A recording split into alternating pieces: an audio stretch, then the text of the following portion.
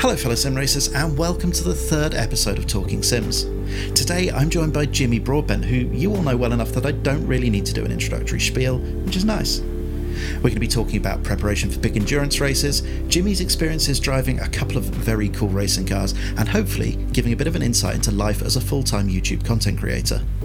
Before we jump into the interview, just a quick note to let you guys know that I've given into peer pressure and started uploading this show as an audio-only podcast, which should be available from all of the usual places in the next couple of days.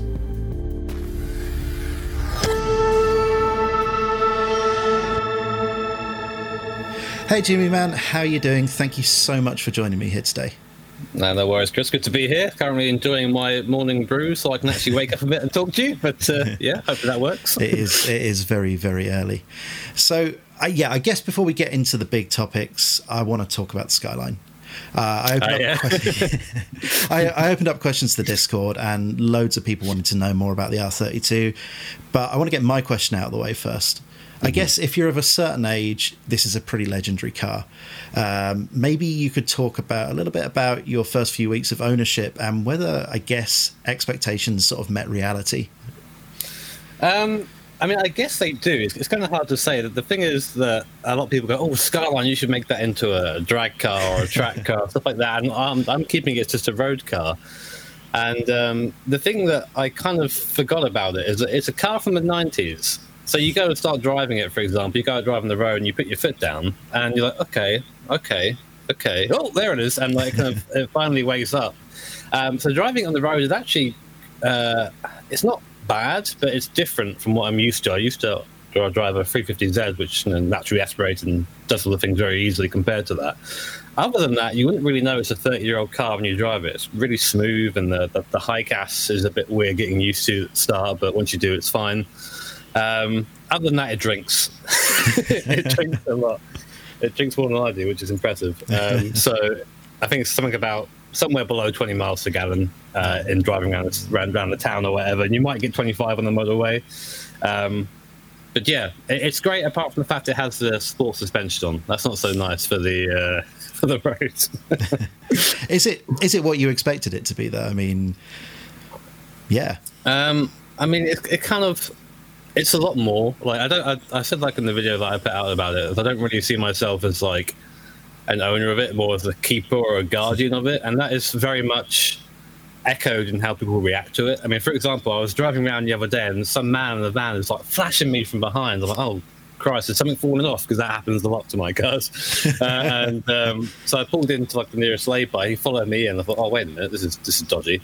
And he gets out and goes, oh, mate, I've got one of these. I haven't seen one driving around for ages. And he proceeds to show me all the pictures of his car on his phone. And, like, that kind of stuff doesn't happen in other cars. So it's a magnet for enthusiasts. Are you going to join the R32 Owners Club, assuming there is one? Oh, yeah. Carry a little badge around with me. Like, R32 Owners Club. No, I'm not sure I want to do that. But there's an age cut-off on that, isn't there? I was looking at... There's an MX-5 Owner Club. Yeah, don't. and that's very much like the 40, 50-year-old men who are like, oh, yes, my car's got no miles in it. I was like, yeah, good.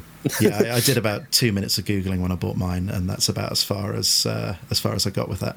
I was looking to buy an old Jaguar XJs as well, and lots of Owners Club links came up, and I thought, yeah, actually, maybe this isn't for me. Maybe I'm not quite at the old Jag level of car enthusiasm yet. Lots of people have that advanced driver's badge in front of their car, and they go, yes, I've done another test and paid money. This is going to help my insurance. No, it's not. Man. So I guess, one of the big questions that did come up, and I think you've already touched on it, is are you going to do anything to the R32, or are you just going to keep it like it is? I mean, obviously, like, I mean, you got to. It's already had some light modification, and I want to try and keep it looking like it's still got light modification. I don't want it to be some sort of Fast and Furious clone. Everyone seems obsessed with doing that stuff. Yeah. I think I'll probably do the kind of typical single turbo conversion at some point, and aim for around 500 or so wheel horsepower, and then keep that as like that is it. That's another road car, and then I'll keep all the crazy stuff for the Mazda, which feels weird to say, actually. Yeah, I mean, 500 wheel horsepower is still reasonably crazy. Yeah, I mean that's pretty quick. I mean, and this thing is quick as well. But the thing is, you get in it and you go, "Oh man, I wish I had a bit more boost," because you kind of you feel it build and it kind of stops at the 0.8, 0.7 range because you can't really go much higher than that. And you think, "Oh, I wish I had another bar." You know? Yeah, getting into the sort of Group C territory there, that'd be fine. Yeah. So you talked about in the video, you talked about the car as being a bit of an investment. Can you see yourself becoming a sort of a car collector long term? I mean, I guess you are sort of already to an extent. Yeah, I mean, kind of. I don't know. I don't like the idea of being a car collector because you kind of end up getting into weird territory where like you don't really drive the cars. You kind of just fawn over them instead. I mean, I'm already at the point where like the GTR is under a cover when I don't use it, and for me, like I am notoriously disorganized and messy, so like to do that every time I go out and take it off, it actually hurts me a bit to do it. Do you not need to keep the MX-5 under a cover? I mean, mine's pretty leaky. I assume yours isn't great. I mean, I gave up with that a long time ago. You know, the floor bungs down the bottom. I've just taken those out, and like, what will be, it will go through and come out the bottom again. You know, like. I don't know how any of them have survived in Britain, man. No. I mean, I can say to you that I paid for the Mazda £700 a long time ago, and I've probably spent 3 times that on rust. Yeah. And that's it. Yeah, I've got that to look. I've got all that to look forward to. You bought the R32 from Jan Mardenborough, who's probably the most appropriate person in the world to buy a Nissan that was really prominent in Gran Turismo from. And I guess that makes a really good segue into talking about the crossover from sim racing to real racing cars.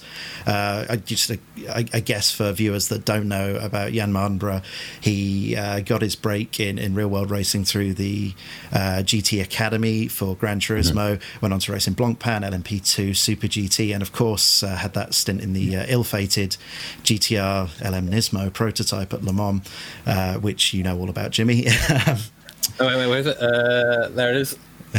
just about out of frame there, sadly, on the crop. But the viewers will have to believe you there. But yeah, okay. So let's move on and talk about. You've done a couple of stints in real-world racing cars recently, which I know everyone wants to talk about. So let's talk about the McLaren GT4 drive that you did at Dunsfold. First of all, maybe you can tell us how that came about. It was quite random, really. I've been very lucky recently to have a few opportunities come my way. You kind of just get an email and like, oh, okay, Jimmy, do you want to do X? Do you want to do Y? And you sit there reading the email saying, is this a real email or you have me on there? But essentially it was kind of as part of, I guess, an advert for their McLaren Shadow competition. It wasn't really an advert, like I wasn't being paid to do it or anything like that, but I guess that's kind of how it came across, try and build awareness of what was going on. And they're like, well, you can drive a 570 for a bit if you want. So, you know, I'm there like, okay, yeah, I'll do that, yeah. And at that point, I've never set foot in a racing car before. So it was quite nerve-wracking. I was driving up there, I'm thinking, what if I crash? What if I crash? What if I crash? What if I crash? And of course, like, forgetting that I'm on the Top Gear test track where it's pretty impossible to crash unless you really make an effort to go and have an accident. And I don't really know how to describe the feeling of driving it. It was all these goals have come together and all these kind of like, I guess, desires from moving to sim racing to real racing, and then finally here I was actually driving this GT4 car, and it's everything I expected it to be and more. You know, the thing that they never tell you about is the brakes. Like you think, oh, it's a race car, it's gonna be really fast. It is, but it's also really fast to stop, and you can hammer the brakes. Unlike sim racing, you have to be quite careful on brakes in a lot of sims. You can just step on the brakes in these cars, and you will stop. It like tears your face off. It's crazy. So, I mean, I guess that's probably your first experience of racing evolved ABS as well. Yeah. So, which is designed to stop the car quickly rather than safely. So, well, yeah, exactly. Both ideally, but I mean, I thought I was doing all right, and the instructor's like, "You're only on like 50% brake, you know that?" And I was like, "Okay." And then finally, as soon as you start getting to that point, you realise just how much potential there is in the race cars compared to road cars. It sounds silly to say, but like you don't really understand it until you experience it. Well, no, I mean that's the point of asking sort of these questions is because, well, none of us have really had the chance to do that. You know, I've never driven on a track on slicks, and that's one of the notes I've got here is, you know, Is that as much of a jump as the brakes? The first experience of slicks, trying to find the grip limit on that. I don't know how much chance you had to do that in that particular experience or not, but you have enough. Like, I remember coming towards whatever T1 is called. I'm not sure if it's got a name, but that kind of long left-hander that comes around into it kind of gradually becomes tighter as you go around it. I remember just braking a straight line and about to turn the car in, I was like, this isn't going to make that. And I actually turned in too early because the car had the grip, it was fine. And I missed the apex. I was on the inside of it because it turned so well. And I don't really know. You always have to wait for the tyres to get warm, though. That's something you don't really think about. So after the first couple of laps, you have to kind of drive around at a decent-ish pace, and then you start bringing it up and start going faster and faster. But once you're there, it's almost like you understand why there are bucket seats in the car after that, and why you're strapped in, because you can really feel yourself being like pushed against the side of the seat through the cornering forces. And that's definitely the strangest thing to get used to, especially when you're used to driving that 357 road car, which has like the worst tires in the world, and if you turn at 40 mile an hour, you start doing that. That's the fun of it, though. Surely, yeah. That's why they put the Prius tires on the GT86, isn't it? It's like as little grip as possible. Yeah, so to make it seem faster. Yeah. Well, I guess the other question going the other way is: was there anything you sort of learned from the experience that you think is applicable to sim racing? Oh, that's a good one. I think that in real life racing, in real cars, I'm a lot smoother on the wheel than I am in sims. And I think that we get a lot of kind of canned effects in sims, even through a direct drive wheel. Like some sims will still pump in a canned effect. You can usually turn it off somewhere, but you kind of find yourself putting that behind you when you get into a real car. The filter kind of turns off in your head and you start driving smoothly, and it becomes a bit different. But in terms of what I've learned, I'd say just the braking. A lot of sims don't communicate particularly well, but you can, especially in high downforce cars in games like RF2 and iRacing, even Assetto Corsa, you can actually hammer the throttle initially, but there's nothing to tell you that you're slowing down, the braking is going to start getting a bit different. Because if you don't know, of course, in a high downforce car, you hit the brake as hard as you can, and then you peel off as the downforce peels off as you come to the corner. But there's no communication for that in game, so you have to kind of figure it out. And that kind of can be taken over from real life racing. Not to say the 570 has got a lot of downforce, so it's not. Well, I mean, compared to anything I guess you've really driven before, it's a world of difference. Maybe we should move on and talk about the Audi RS3 TCR car you drove, which was a really fun video. I guess you got a lot more time in the car, so maybe you can start off by telling the viewers sort of a little bit about that and how that came about as well. So that came about because of a fellow named Lasse Sorensen, who is brother of Marco Sorensen, who is Nicky's teammate in WEC, etc., and also a really fantastic driver in his own right. And I kind of met him just through racing. You get this is going to sound odd, but it's kind of become usual for me now over the last year. Is you get a lot of real life drivers message you after watching a stream and go, "Oh man, I really love what you're doing." Like, it'd be great to get you into a real car, and usually that doesn't really go anywhere. Usually it's just like a nice thing to say. But this one did. Lasse was just very adamant about getting me in the car. Said, "Oh, maybe you can come drive this Audi." And I thought, okay, it'll be just some sort of road prepped Audi with grippy tires on. And of course, I got there in Denmark, and now it's this fully fledged, essentially WTCR car. So that's kind of how that came about. And I think Lasse said there might be some opportunities to do some more stuff in the future, which of course I'm hanging on to with my skin in my teeth. But that's kind of how that happened. So I think I said before, it seemed from the video at least that you got a lot more time in the car than you did with the McLaren opportunity. Does that mean you sort of felt you got more opportunity to explore the limits of the car and the track when it wasn't broken? Yeah, when it wasn't broken, yeah. I think also the difference in how it was approached by the people running the event. So Lasse was part of this event team called Dream Concept, and they were essentially running the event and letting people go out in the car, etc. and excuse me. And they basically just said that, you know what, Jimmy, you can just go and drive it as much as you want. You know, there wasn't a guy with a laptop sitting over my shoulder. There wasn't like 4 or 5 people with cameras around me when I was doing the McLaren thing. It was just a race car at an airfield. And I was like, yeah, go drive it if you want. You know, it was a completely different attitude. So, and when I went out there, you know, Lass was saying, well, just go as fast as you can. And I'll tell you if you're doing something wrong. So I thought, all right. So I did that, and you know, he gave me a couple of tips, but otherwise you're kind of on the level straight away. And I felt that with the McLaren opportunity, I was a bit scared of the McLaren thing, so I didn't really drive as fast as I could probably have gone. In the Audi thing, I was like, right, no, I'm going as fast as I can this time. And it was a lot more enjoyable, I think. Yeah, so people often talk about front-wheel drive racing cars being less fun to drive, but I often think that's sort of a sim racer excuse for them over driving them. Yeah. What's your take on that, having driven the GT4 and the TCR? I had more fun driving the Audi than I did driving the McLaren, definitely. Like, it is front-wheel drive, as you said, and there is no traction control, but there is a really clever diff, which essentially acts as traction control. So you can really wail on it in the lower gears and, you know, really go quick with it. The only thing you've got to be careful of, and this is something that Lasse had to do before we went out, is the rear tyres.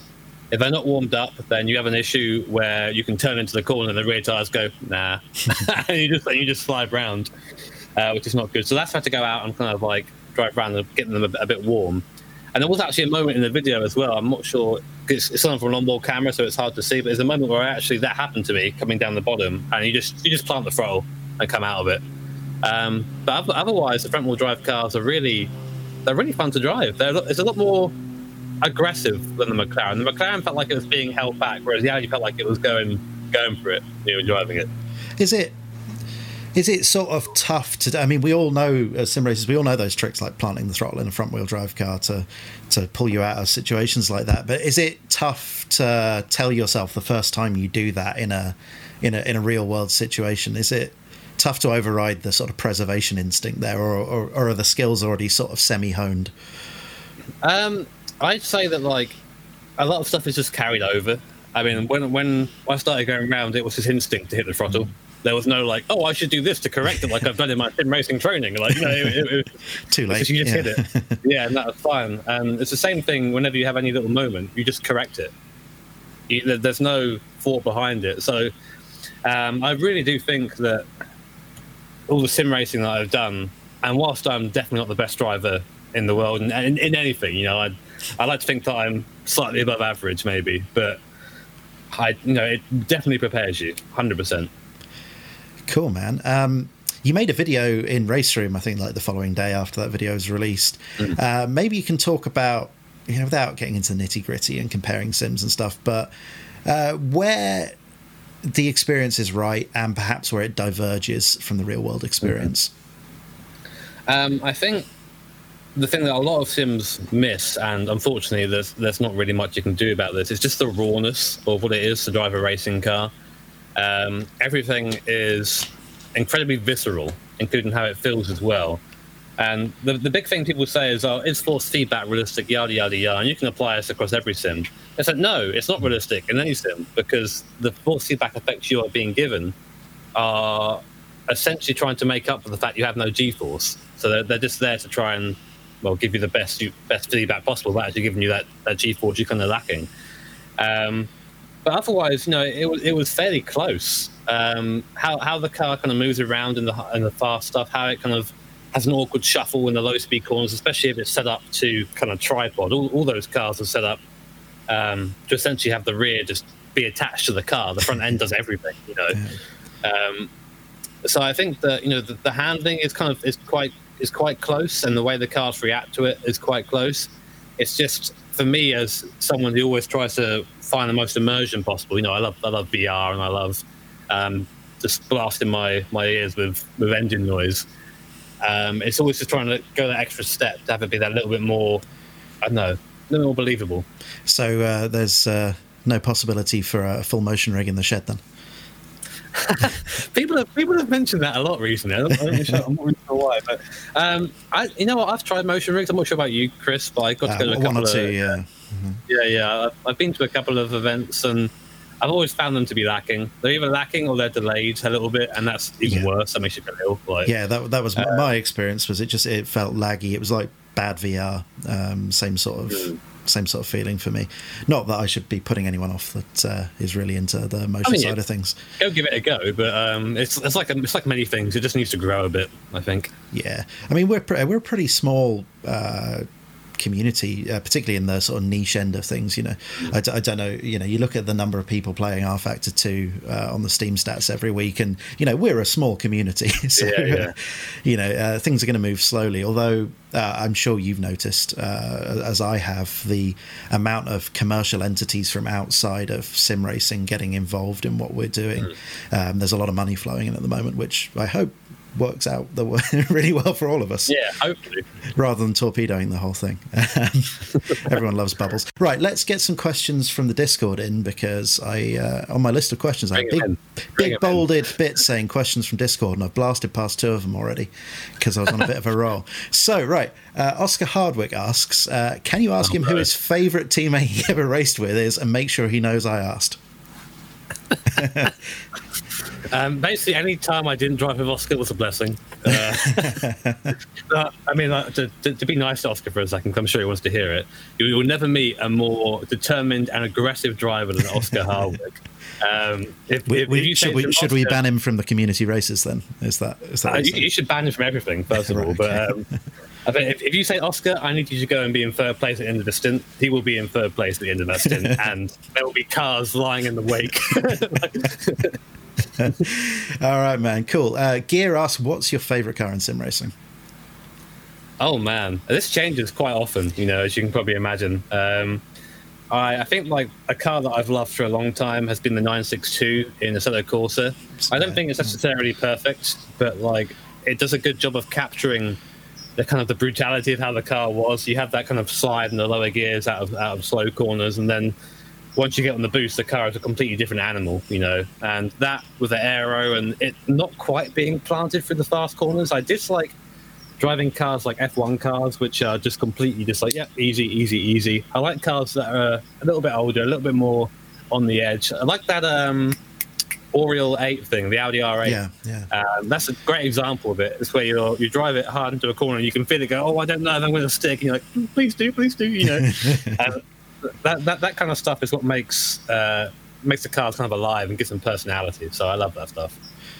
Yeah, I agree completely about the Porsche 962. That's sort of always my go-to. Probably because it's my favourite car in the world anyway. So it being at least semi-decent in Assetto Corsa is enough to sort of seal the deal for me there. I really like the race room one they added with the big wing. Well later. That was I really like that. Good fun. I think they're both pretty similar in the way they drive as well, which is nice. So at least they're in the ballpark. That'll do for me. All right, one more from the Discord before we move on. Yeah, Adam Rainey asks, what brought you and Jimmy into sim? Oh, that's for me as well. What brought us into sim racing? Well, I'll do me first because it's really easy. My dad bought Microprose Grand Prix, the first Jeff Crammond game, at the peak of Manselmania when I was like 7 or 8 or something, and I haven't stopped since. So. You got a bigger record than me. I mean, I guess that older, not necessarily bigger. I mean, I guess the first thing that got me into racing in general was probably F1 97 on the PS1, and then from there I was just obsessed with racing games, always trying to like find games where I could do more and have more fun in. So I made the switch to Gran Turismo, then GT5, I think it's GT6 actually. I went from GT5 to R Factor on the PC and never looked back. That's back in 2012. And once you have a wheel and once you can drive an AE86 at Tsukuba, you're there. You're fine. I was well into that. I'll go one more from the Discord because it's a cheeky one. Why do you drive the tractor in iRacing rather than the Porsche? You know what? We got this question a lot, especially when I was being a little bit vocal on the BOP for a while. I kind of gave up because people would dislike you after a while for expressing an opinion. So I tend to stop expressing it. Basically because mainly it's one of Bailey's favourite cars. Bailey's my teammate and he loves the Audi R18. And at the time, it was a bit of an underdog. And we always like driving an underdog. And it's more kind of rewarding when you find something that works over these cars that are maybe a bit easier, a bit more approachable for people to go quick in. And we think outside the box and then we manage to go faster. That's always super rewarding. And again, like, Bailey and I aren't aliens. Bailey is closer to that than I am. So when you can fight with the guys who are considered aliens in your little tractor, it's very rewarding. So that's kind of why we stuck with it. I think that's a good segue to what we're about to talk about next. I want to sort of move on and talk about competitive sim racing and I guess big events in particular.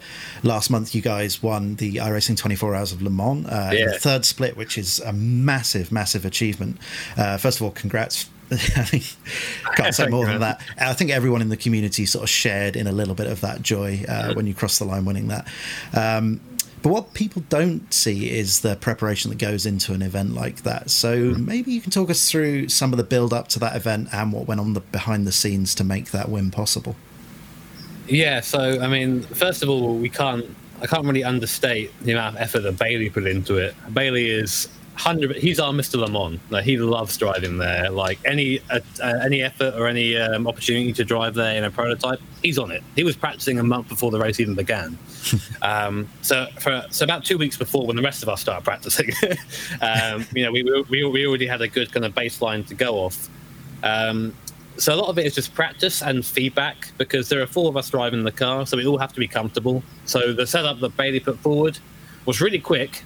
But we tried to kill you for the Porsche curve. The rear end was very, very scary. So we have to say, no, we appreciate it's just quick and you want to go fast, but we've got to dial it back a little bit so we can actually survive the race, So it becomes like a bit of a give and take between each teammate to try and get to a point where we're all happy. I know Nate wasn't actually happy with the setup until the day before the race, so we were still tweaking it then.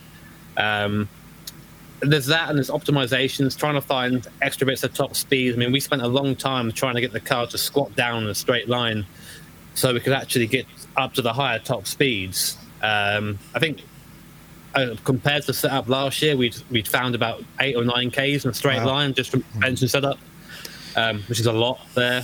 And also, again, you can't understate the amount of, or overstate, sorry, the amount of practice you have to put in. Like, I try and practice on stream sometimes to show that you don't just jump into the car and be quick, but I think for every hour we did on stream, there's like 4 hours off stream of practice. You're really trying to hammer in a rhythm in your head, so when you jump in the car you can just get into the rhythm straight away and not worry about getting up to speed. So, cool, yeah, pretty crazy. There's obviously a lot that goes into that. I'm going to do a couple more questions from Discord because some of them are sort of related, actually. First one from Adam Rainey is, will you ever return to the rFactor 2 VEC? Timely question, I think, isn't it? Yeah, it is. Yeah, I was going to say, Chris, I think you've seen the news as well as I have. Sadly, yeah.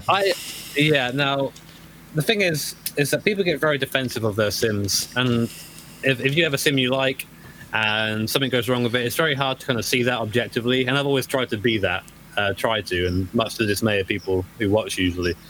But I used to be an RF2 fanboy, 100%. I used to love it. I drove that GTR-LM in that VEC series, and we put up with all the bugs and all the issues because at the time, there wasn't really anything better. So we put up with it. Then iRacing came along with its driver swaps and day-to-night cycle and dynamic track, and whilst it's still lacking in some areas compared to RF2, that gap now is so much smaller than it used to be. And there's no reason to drive RF2. Well, RF2... I don't know how to describe it. It's like Linux, you sit there and it's like this really complicated thing you have to try and work out and make sure all these little bits are in the right order. Whereas, iRacing's like a Windows. It just kind of works, like it most of the time. So you can focus more on the racing and not on all the really tedious stuff, like making sure you have the right upload speed, making sure you're doing the driver swap properly. Have you ever done a driver swap in RF2? I haven't. No, that's it's basically a process of things you have to do. Yeah. There's no just like button to click like an iRacing. You have to do like 4 or 5 things the right way. And then even if you do that, you get all your things done correctly. There's no guarantee your game will run okay. You might have an issue with the track, which is very, very often. And of course, as we saw in their big event, the 24 hours, there was mass disconnects and screen freezes that are still happening 4 years after they were discovered, and that's just not good enough for an endurance platform. I mean, these are things that you see in rFactor 2 online races, no matter the format, on and off, and it's I think you shared a tweet actually that sort of expressed, I can't remember who said it, but expressed the feelings about it really well. Yeah, in a way, it's good that it's happened on such a big platform because it has to be acknowledged and dealt with now. Anyway, but let's that, you know, like I think it's a shame that it took that, because I don't want to end off with like a sour taste of RF2. I still think it has all this great potential. You know, there's a really talented group of guys behind it, and the content they put out is fantastic. And the tire model, I mean, as you and I both know, is one of the most ludicrous things that sim racing's ever seen. But now it needs that refinement that they've been putting off for a lot of time. That needs to be that next year of development. Is now refinement if they want this game to continue, I think. I completely agree. And, you know, I just want to, because I've been a little bit negative just there, I just want to echo what Jimmy said about, you know, if I want a pure driving experience that I really enjoy, jumping in R-Factor is the first place I go. Moving on, Van Krausen asks, what would your dream sim racing league look like in terms of cars, format and tracks? You know, my dream sim racing league is something that I've always wanted to do, but never really had the means or a sim that could do it. Would be like a Group C league, and like maybe some like GT. I'm not sure what the GTs were called then, but like, you know, a multi-class essentially. Basically, ILMS in iRacing, but Group C. Yeah. I would love that. Like, that'd be fantastic. Sign me up. Where do we make that happen? Okay. Exactly.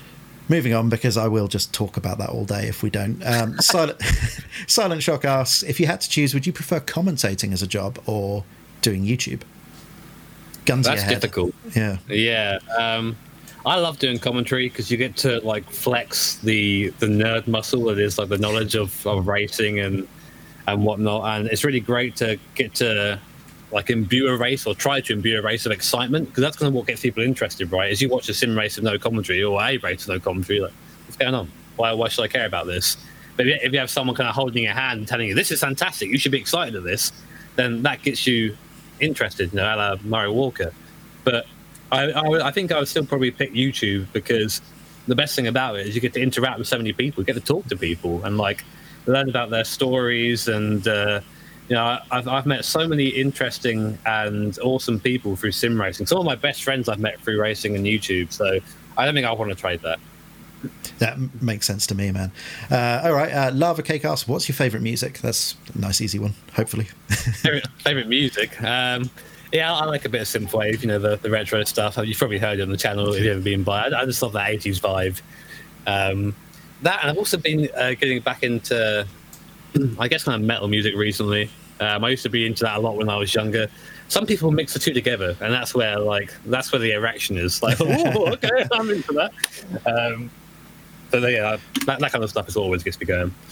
Come on. Lava Cake asks, if you could dramatically improve just one aspect of your sim racing abilities, what would it be? I don't really know. I kind of like being at the level I am, where I'm not the fastest, because you tend to have races where they're a bit more unpredictable. Because when you have the sim races with people who are just amazing, it just tends to be a procession. Yeah. I would like the ability to get less angry when things go wrong, or where people do something incorrect, because sometimes you get really wrapped up in the competitive aspect of it, and then someone dives you from a year back and damages your car, and you're like, that person is the worst person in the world for these next 5 minutes, and then it passes and you're like, oh man, that was silly to get mad about that. But yeah, I guess that's part of the competitiveness. I'd like a sort of sixth sense to know when I'm going to be dive bombed by a car and lapping in a faster class, you know. I mean, that'd be good. I mean, yeah. Basically, if you see me in your mirror and I'm on the inside of the track, then expect it. Oh no, that's telegraphing it. That's fine. It's when they're just, you know, you're at Le Mans or somewhere and you're going down to one of the chicanes on Mulsanne and they're 100 meters back and they just pull out from nowhere. That's a great tip. There you go. If you're a faster class driver, don't do what I'm doing, and telegraph the move. You're coming up to a guy behind you, pull over to the right hand side of the track, let him see you, and then dive him. It's more respectful. It is. Yeah. Right, where are we? Oh, okay. This is a good one. Van Krausen again asks, where the hell did the phrase "please no Punterino" come from? It was just a very weird, random thing. I have a friend I race with, a fellow we nicknamed him Coin. And this is back when I had about maybe less than 10,000 subscribers, and we did a set of Corsa like tourist days at the Nürburgring. And we were all driving together, and I maybe had a couple of contacts of people trying to get good laps in. And then my friend joined, and his name was Please No Point Reno Jimmy as his join name at the top. So I thought that was hilarious. And it just kind of stuck. Like, it's so kind of strange. It was so random. So taking on a life of its own now, yeah.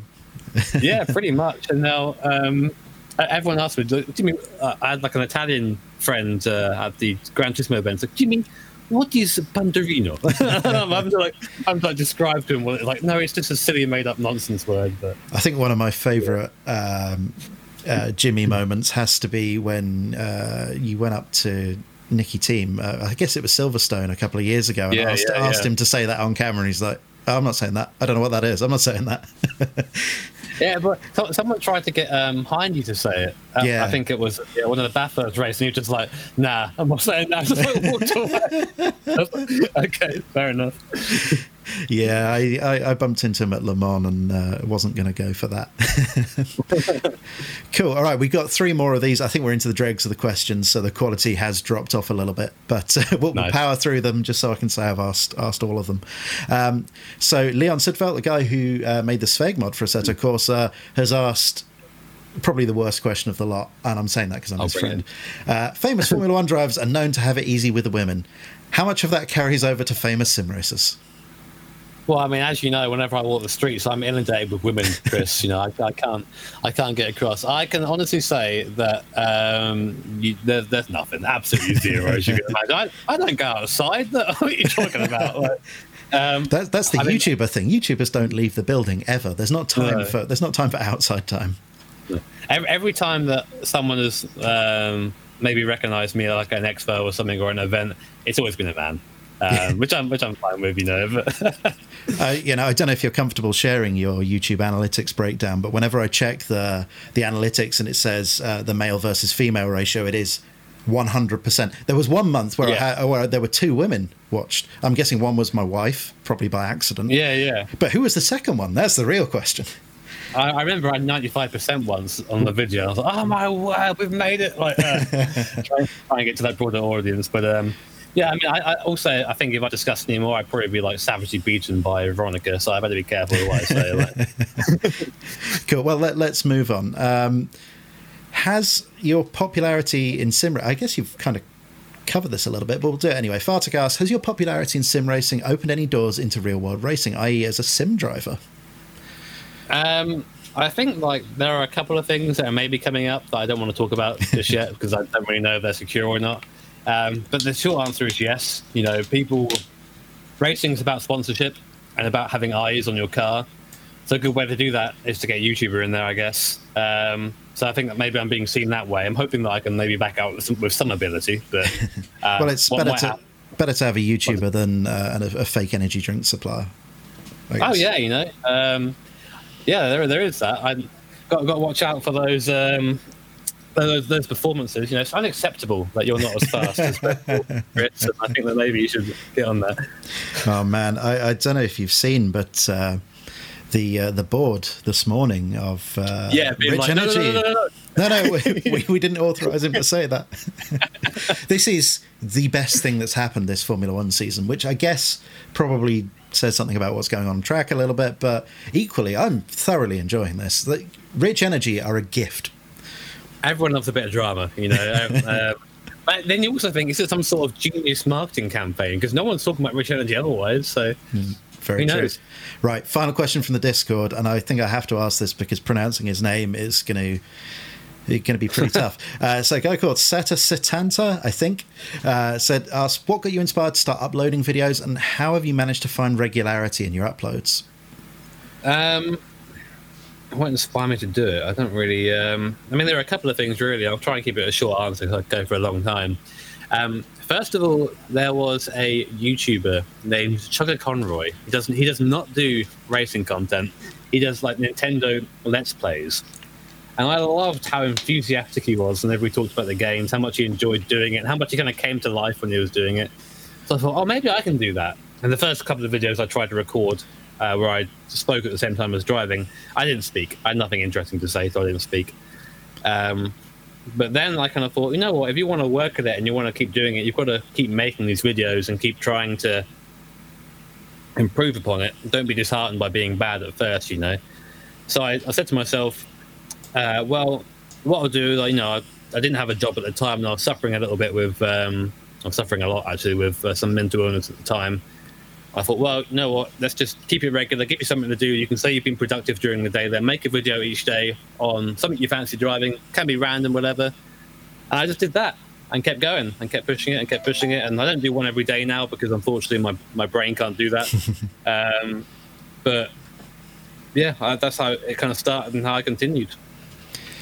Cool, man. I think we're going to sort of segue from sim racing into the YouTube side of things now for like the final part of this. Anyway, so that's a pretty unintentional but good way of doing that. I guess, I mean, you're rapidly approaching 300,000 subs, which is nuts. You're averaging 130,000 daily views this month, which I think would be impressive numbers for like a local TV station, let alone a really niche YouTube channel. So yeah. I get the impression that sim racing is getting bigger and bigger very rapidly at the time. Is that something that you're feeling and you're seeing? Yeah, I mean, I think so. You know, you see the amount of events that are now being put on, you know, F1 esports with the Gran Turismo stuff going on as well. And whilst, you know, some elitists might say, oh, that's not a sim, you know, but you're kind of missing the point, I think, of what these are doing. I mean, up until then, we've had iRacing, who are the only people putting on events, and they put them on, but not quite the same production as F1 and, you know, GT have been doing. So I think that those kind of things, alongside the Sim Racing Expo getting bigger and bigger, you know, I'm hopefully going to go again this year. I didn't get to go in 2017, but apparently, like, there was nothing there in 2017. 2018, the whole place was packed, you know. Well, it coincides this year with the SRO esports thing as well, so it can also be that. I'll be there this year, which would be cool. I didn't get to go last year. I bought a ticket, paid for a hotel, and then couldn't go in the end, so that was fun. Oh, that sucks. Really I went with Team Redline, and they like to drink, so I'm going to avoid that part of it this year. Everyone in sim racing likes to drink. I think it's the not getting out of the house the rest of the year part sort of compensation. I have some rather incriminating pictures of Isaac Price on my computer, I'll say that much. Right, moving on before we go down that rabbit hole. You've published over 1,300 videos, which, saying out loud, I think I managed 140, so 1,300 just sounds mental to me. Yeah. But what keeps you motivated to keep pushing out content and live streams day in, day out? I think for making videos, I take a lot of inspiration nowadays from real life stuff. If stuff goes on in real life, I like to try and either recreate it or talk about it in a sim environment and have some fun with it, you know. I really enjoyed the Festival of Speed thing you did the other day, man. Totally. Yeah, that's a lot of fun to do, man. So. Yeah, totally interrupting you there, but I just, you know. No, it's fine. It was a bit out of left field and just really worked, so. Yeah, I mean, when you're making that kind of video, you think, oh man, I hope this works, because those kind of videos take a lot longer than your kind of average record and talk, and people don't really realise that, I think, sometimes. So I was really happy to see that people enjoyed it. But, you know, not every video can be that way, because there are only so many ideas you can come across, and you can make work and make interesting from a point of view of a viewer. Like, some people were saying, oh, Jimmy, you should replace your Nordschleifer series with Goodwood. It's like, that's great, but how do I feel, you know, maybe 10, 15 minutes of me doing 2 or 3 runs up Goodwood? You know, it's kind of hard to do. But man, I struggled to make the review of the Goodwood mod long enough, because it's a 40-second long track, you know, or 35 exactly. In a really quick car, you know. So you have trouble doing it, but that's part of the fun, I guess. Part of the challenge is doing that. And for the streams, I mean, a lot of people in the streams, and they, you know, it's a weird way to see it. I see the stream chat as kind of like a friend almost. You know, I go in there and I talk to them, and I talk about things happening in my life, be they good or bad, and we have that's also returned from the chat. You know, we'll discuss things that aren't racing. It's almost like going to a bar of your mate, but your mate is like 3,000 people. Well, as we've discussed, some racers don't leave the building, so no, exactly. You're going to have to do it in an online lobby somewhere, aren't you? I'll sit here with my pint of water instead and love that. Man, YouTube is a pretty relentless beast. It's always demanding more content. How do you manage the burnout? I'm asking that one for a friend. I've had burnout a couple of times. Usually when there's like a bad result or something goes wrong or I make a mistake, and it can feel pretty negative for me because YouTube is essentially like it's a very big part of my life. So if that's going wrong, then a big part of my life is going wrong, and I feel sad about it. And usually I say, and it's very hard to take this because, as you know, YouTube is relentless, and if you go away for any extended period of time, your channel suffers. But take the time off, explore other avenues. There was a point where I streamed on Twitch a couple of times, just casual games, just games that weren't racing, just so I could sit down and really chomp a bit with some people and try and get into the point where I was struggling. Yeah, you've kind of preempted the next question a little bit there, which is that a lot of gamers are turning to Twitch for a variety of reasons. But I always get the impression every time I look at it that the audience of actual just casual viewers is far, far, far smaller than YouTube. Is that your experience? I think so. I think Twitch is very specialized. You see like things like speed running on there, and people like playing ridiculous Mario Maker levels, etc., where that's going to attract the nerd, which is like you or me. That's going to attract one of us, but it's not going to attract, the casual viewer. And the whole idea of sim racing, and the thing that I think that we've done very well on YouTube is get that person who's thinking, man, I love playing Need for Speed, I love playing Gran Turismo. I wish the racing's a bit cleaner sometimes. And you go, well, my son, come over, come try this thing. And that's not, of course, to ever talk bad of games like Forza or Gran Turismo, because I see those games as a stepping stone to maybe the more serious stuff. Yeah. But you can have those experiences in those games that are just harder to find. In things like iRacing, it's very heavily moderated. So you can have those really fun, serious races, pretty much every race. Yeah, I think you've made a good point there about YouTube and what it offers to more casual people. I've been involved in driving games for decades, but I took a big gap after rFactor 1 first came out for a few years where I didn't really play anything. I picked up a couple of the Formula 1 titles on my PlayStation just for fun. And then a few years ago when Assetto Corsa dropped on PS4, I picked that up and very quickly realised, okay, I need to get a wheel again. Get a wheel. Yeah. Start looking up videos.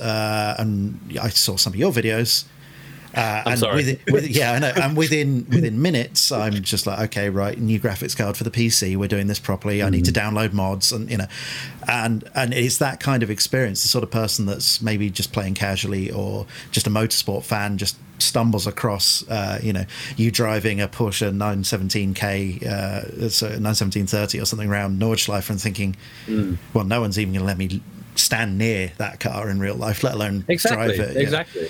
And I mean, you're in VR. You're in an F1 car in VR, and the first time I got into VR, like my brain didn't know what to make of it because, it's not real. It's not real life graphics, but it's all there. You feel like you can touch it. There was a point. I've got a wall right next to me here, and I was like, "Oh man, look at that really cool exhaust in the back of the bang," and just like smash my head on the blooming wall. But that's part of the joy of sim racing is for us as I'm a die-hard racing enthusiast. I live for the smell of petrol, the smell of brakes, and the noise that just pierces your skull when it goes by. So to get an opportunity to be that close to driving it and have your brain almost believe that it's there is 100% going to chase that as much as I can. Cool, man. I think that segued really nicely into the final question I have for you here, which to try and end on a positive note, which I think we've been on anyway. What are you excited for in the future, both for your channel and for sim racing in general? Oh my. I think I don't really have any excitement for my channel or goals for the channel. And this, don't let me this in a bad way. I mean it I'd like to just live in the moment of it and enjoy it for what it is. Like I could sit here and go, my goal for next year is to get 500,000 subscribers. Like it isn't. But then what if something goes wrong and I don't get that goal? I'm going to be disappointed. I want to try and enjoy what it is to be in this environment and to be in this position. I'm in a very privileged position. There's not a day that I don't wake up and feel very lucky that I get to do this as a living and I get to share this with everyone as a living. So as long as that can continue, I don't really care what happens to the channel. I'm just happy for that opportunity. But as for sim racing, I'm just excited to see where things like iRacing go, where new titles go, what happens with AMS2, how that's going to be. because these games are only getting better and better as time goes on. We're getting closer and closer. I mean, if I had said to myself back when I was playing mods of F1 cars in RF1 on bad modded circuits, that you're going to get VR and get to drive and this and feel like you're actually driving it with a direct drive wheel setup and proper pedals and a gear stick, it's come along very quickly, and I'm hoping that kind of level of progress can continue. I couldn't agree more, man. I guess that brings us to the end. Thank you so much for joining me, man. It was an absolute pleasure, and thank you for giving such sort of detailed and open answers. Well, thank you for having me on, Chris. It's great to chat with you. I hope you guys enjoyed it too. So guys, I hope you enjoyed the video. If you did, it would be great if you could hit the like button and subscribe to the channel so you can see more content like this in the future. As I said, these are going to start going out to regular podcast apps in the next couple of days once all the syndication's sorted and the RSS feed has been picked up by the likes of Google, so you'll be able to check this out in an audio format very soon. All that's left to say, I guess, is goodbye, thanks for watching, and enjoy the rest of your day.